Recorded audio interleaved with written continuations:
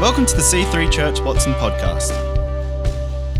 Our vision is to connect you to Jesus, develop you as a follower of Christ, and empower you to build the church. We hope you are blessed by this week's message. Well, good morning, wonderful church. It's so good to be back with you on this lovely Sunday morning, and I hope you've had a great week. We are in week 2 of our Get Stoked series, and last week we heard a brilliant message from Amanda about belonging. So if you haven't listened to that yet, or you haven't watched it yet, I want to encourage you to do that, because I know you'll be blessed and encouraged. So we have what we call fire pit nights at our house, the Marshall House, and I hope anyone out there have a fire pit. It's great to have a fire pit in Canberra in winter to stay warm. So fire pit night at our house goes a little bit like this. We have Paul and usually Gareth and Huddy, our 4.5-year-old grandson, get all the fire pit ready and put in the wood, and we find cardboard, we raid the recycling bin, that goes in, the fire starts, we're all there, and if the fire pit's about this big and it's about that high, and if it's about that high, if Nath's over, then the flames are usually twice as high as the fire pit wall. They're way up there because that's the way he likes fire to be. And our 20-month-old grandson, Leo, looks at the fire and says, "Danger." And we go, "Yep, that's right, danger." And we sit around and talk, and then Em says, "Oh my gosh, I've melted my shoe." It's just all happening. If Zach's there, he throws in just a few words, not too many. He's a man of few words. And I sit there, and it's a great night. And then they leave, the kids and the grandkids. And they leave Paul and I there, out there under the stars, beautiful clear Canberra nights, beautiful fire. The front of you is beautiful and warm, the back of you is freezing. What could be better in Canberra? A nice glass of red. And we sit there in the silence, and we wait for the fire pit for the fire to go out. And while we're waiting for the fire to die down, we notice that the further the coals are away from the fire, the faster they go out. And when the coals go out, they are no longer fit for purpose. I wonder how many people are making decisions during this COVID period that are taking them further away from their purpose, from their call, and from their destiny. I want to sound an alarm a little this morning. I want to stand up and say, "Hey everyone, take notice of the decisions you are making during this time, because what we are living through is not something we've navigated before. And it's quite possible that you are being affected by what is happening around you in ways that you may not have realized, and this is affecting how you are thinking and the decisions that you are making. If you're finding yourself shrinking your life, and by that I mean, if you are thinking things like, "I think I'm going to do less of those things that I used to do, the things that help others and bless others, and maybe they take me a little bit out of my comfort zone and are a little bit uncomfortable for me because it's not as convenient or comfortable as staying at home," which is what we're doing a lot at the moment, staying here in my home, because here I can access all that I need for me. That may not be exactly what you're thinking, but you get the idea. Please don't buy into the lie that the Christian life can be lived in isolation, because it can't. We are better together, and that is the title of my message today. Please don't buy into the lie that life is simply about doing whatever we want, because it simply isn't. The Christian life was never meant to be lived in isolation. It is to be lived in community. The Christian life is not about doing whatever I want and living to please me. It's about chasing after what God has put each of us on this earth to do. Knowing that this life is it's merely a dress rehearsal for the real thing, which is eternity, which is going to last for eternity. It's going to last for forever. We can't even get our minds around that.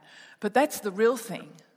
1 Corinthians 9:25-26 says this: all athletes are disciplined in their training. They do it to win a prize that will fade away, but we do it for an eternal prize. So I run with purpose in every step. I am not just shadow boxing. You gym goers, are you back at the gym again? I'm not a gym goer. I exercise at home. I exercise outside in the freezing weather. I went for a run this week. It was minus 4.6 and it was cold. But I know some people who were just hanging out to get back to the gym. They were so excited when the gyms were reopening. They couldn't wait to get back there because they understand the value of disciplining and exercising their body. And it has value. It's important. I'm committed to doing it. But our bodies are going to wear out. Our bodies are going to fade away. That scripture tells us that we are here on earth for a cause and a purpose. We are living for an eternal cause and purpose. And the Apostle Paul reminds us in this verse that we are to live our lives with that purpose in mind, with every single step that we take. He said it like this: so I run with purpose in every step. Our race is not a race to test the fastest pace. Who's glad about that? We don't need to tear around as if this race is to the swiftest. It's not. This race is about whether we've chosen to run on the path He has especially marked out for us. He has especially marked out a path for you. Will you run away or will you run with purpose? Because I get the feeling that some of you who are listening today, you are thinking and wondering and pondering about whether you should just run away. That's the wrong kind of running. I want to look you in the eye this morning and say, don't run away. Run with purpose. You don't have to run fast. In fact, you actually need to simplify. You need to get rid of some weights that are really pulling you down. Can I encourage you this morning to read through Hebrews 12, where it tells us to run with endurance the race that Christ has set before us, keeping our eyes fixed on Him, letting go of the weights that can hold us down. Don't run away, run with purpose. Run with purpose. When COVID happened, everything stopped and we all got to take a breath. We all had to stop, whether we wanted to or not. The introverts thought, hallelujah.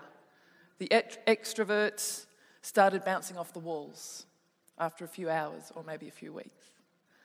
I think having to stop was one of the good things that has come out of this time. We all got to, as I said, take a breath, to stop rushing around, to slow down, and maybe even realise that some of the things we were rushing around doing were unnecessary or not the best or needed to change. I read this amazing book about a month ago. See, I don't even know what time it is. About a month ago, called The Ruthless Elimination of Hurry. And wow, what a great book. It really changed me. It changed my outlook. It changed me forever. But it hasn't stopped me from running with purpose in every step, the race that God has put before me. Let's not throw out the baby with the bathwater. Not everything that we were doing pre-COVID was bad or wrong. And there are some things that we need to get back to. Hebrews 10:25 says, and let us not neglect our meeting together as some people do, but encourage one another, especially now that the day of His return is drawing near. Let's not neglect meeting together. It's important that we meet together, church, as a family, as a community, so that we can encourage each other, especially if we're not in a group. Now, I understand that for health reasons, some people should not be coming back to church when we open our doors, and I absolutely understand that, but that's not everyone. And you know, when you can listen to great messages anywhere, anytime, any place. You don't need to come into a church building to do that. But you know what? There's a lot more to church and being in a meeting together than listening to a message. You know, I think of the corporate worship. And when you come, you bring something and you add something to the corporate worship just by being here, just by opening your heart, and the presence of God comes, and all together we experience something that is glorious that we can't get when we're by ourselves. That corporate worship, that corporate presence, we don't get it. We can get the presence of God, yeah. But not the corporate presence of God. And then the real meeting, which is the meeting after the meeting, which is the community that we get to hang out and talk to people. You know, that you can't get that sitting by yourself and looking at a screen. Let's remember why we're here. We are here to see people come to Christ. We are here to serve others and use our gifts in this place. Galatians 5:13-14 says, "For you have been called to live in freedom." Who's glad about that? I'm so glad about that, my brothers and my sisters. But don't use your freedom to satisfy your sinful nature. Instead, use your freedom to serve one another in love. For the whole law can be summed up in this one command: love your neighbour as yourself. What a wonderful passage of Scripture. We have been given freedom. We are called to live free. But our freedom has not been given to us so that we can just do whatever we want. No. So that we can just please our own selfish desires. So that we can just live to please ourselves and our own ambitions. No, that's not what we were given freedom for. Radical individualism is rampant in our society today. It's all about me. It's about me pleasing myself, and don't tell me what to do. You're not the boss. I'm living for me. You know, that is the most lonely and unfulfilling way to live. I can guarantee you it will never bring true happiness or freedom to your life. We have been given freedom so that we can serve each other in love. That's what that scripture says. We are free so that we can help and serve and love others, because it's when we give our life away that we find it. That's what the Bible says. The most fulfilled and happy people I know are the ones who are living to help others and serve others and to give out to others. As I've already said, we're better together. One thing that has been really disrupted and impacted during COVID is community and togetherness. Community and togetherness are so important for our health and well-being. Isolation has hit hard, and it's not good for us. It's not good for our sense of community. It's not good for our mental health. It's not good for our well-being. Ecclesiastes 4:9-10 and verse 12 says this: 2 people are better off than one, for they can help each other succeed. If one person falls, the other can reach out and help. But someone who falls alone is in real trouble. A person standing alone can be attacked and defeated, but 2 standing back to back can conquer. 3 are even better, for a triple braided cord is not easily broken. Right there we see just a beautiful picture of community and togetherness, not sameness. Amanda talked about that last week, but togetherness. Isolation and aloneness are not good. Being with others is better. 2 are better than 1. Why? Because they can help each other succeed. I'm here to help you succeed. You're here to help me succeed. We need each other. We are better together. And it goes on, that scripture goes on to give examples. If one person is down, the other can help them up. If one person is attacked, the other can defend them. They can pray for you, make you a meal, send you an encouraging text, call you and see how you are, get together with you, show you that you are seen. All of those things only happen when we're together. The radical individualism that we see in our society has rejected community, because for community to work, we need to realise that we need each other and let others in and give out to others.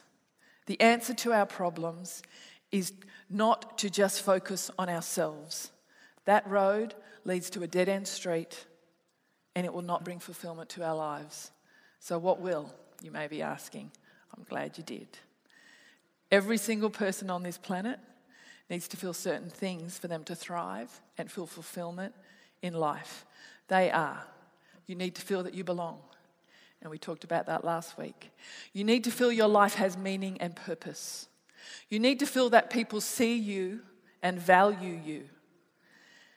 And that you've got a future that makes sense. You know, you can't get any of that in isolation. None of it. It just doesn't happen. You can't get any of that by yourself. You can't get any of that by just looking at a screen. Now, I've used this illustration before, but I'm going to use it again because it's the truth. I was listening to a TED talk last year sometime, and I apologise, I can't remember who the speaker was, but this guy was talking about a study that was done in the UK with some people who were isolated and therefore feeling anxious and depressed. The people in the study were asked to come and meet together regularly as a group. But the organisers, they said to them, we are not going to meet as a group for you to talk about how miserable you are. We are going to meet regularly as a group so that we can talk about something meaningful that you can do together so you can feel like your life has meaning. And that's what they did. They decided to start a community garden. And in the process, the people involved started to form friendships. And as the relationships formed, they began to become a tribe, a group. And they started to care for each other. If someone didn't show up, someone else would call them and ask them how they were. They would follow them up. And amazingly, all by itself, that caused a fall in the depression and the anxiety in all the members of the group. As they served each other, their needs were met. It wasn't actually about the garden. It was about the community. The community that was formed while they were working on the garden. And this guy I was listening to said something I found so interesting. He said, we say to people, you just need to be you. You just need to be yourself, which is true. But in this context, we shouldn't say that. Don't be you, singular. Don't be yourself alone and isolated. Be us. Be we. Be together. Be part of a group. Be part of a community.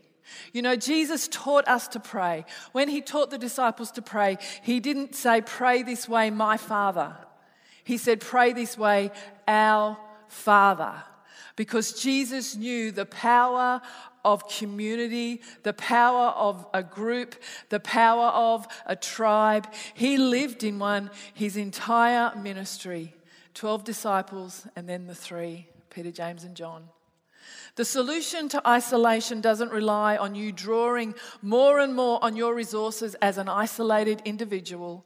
It relies on you reconnecting to others and reconnecting with something that is bigger than you. You may not even realize that you need it, but I tell you, once you do it, you will go, oh my gosh, that's what I was missing. So let's get stoked. Let's get in the fire together. We need each other, and our city needs us to show them who Jesus really is. In Jesus' name. Thanks for listening.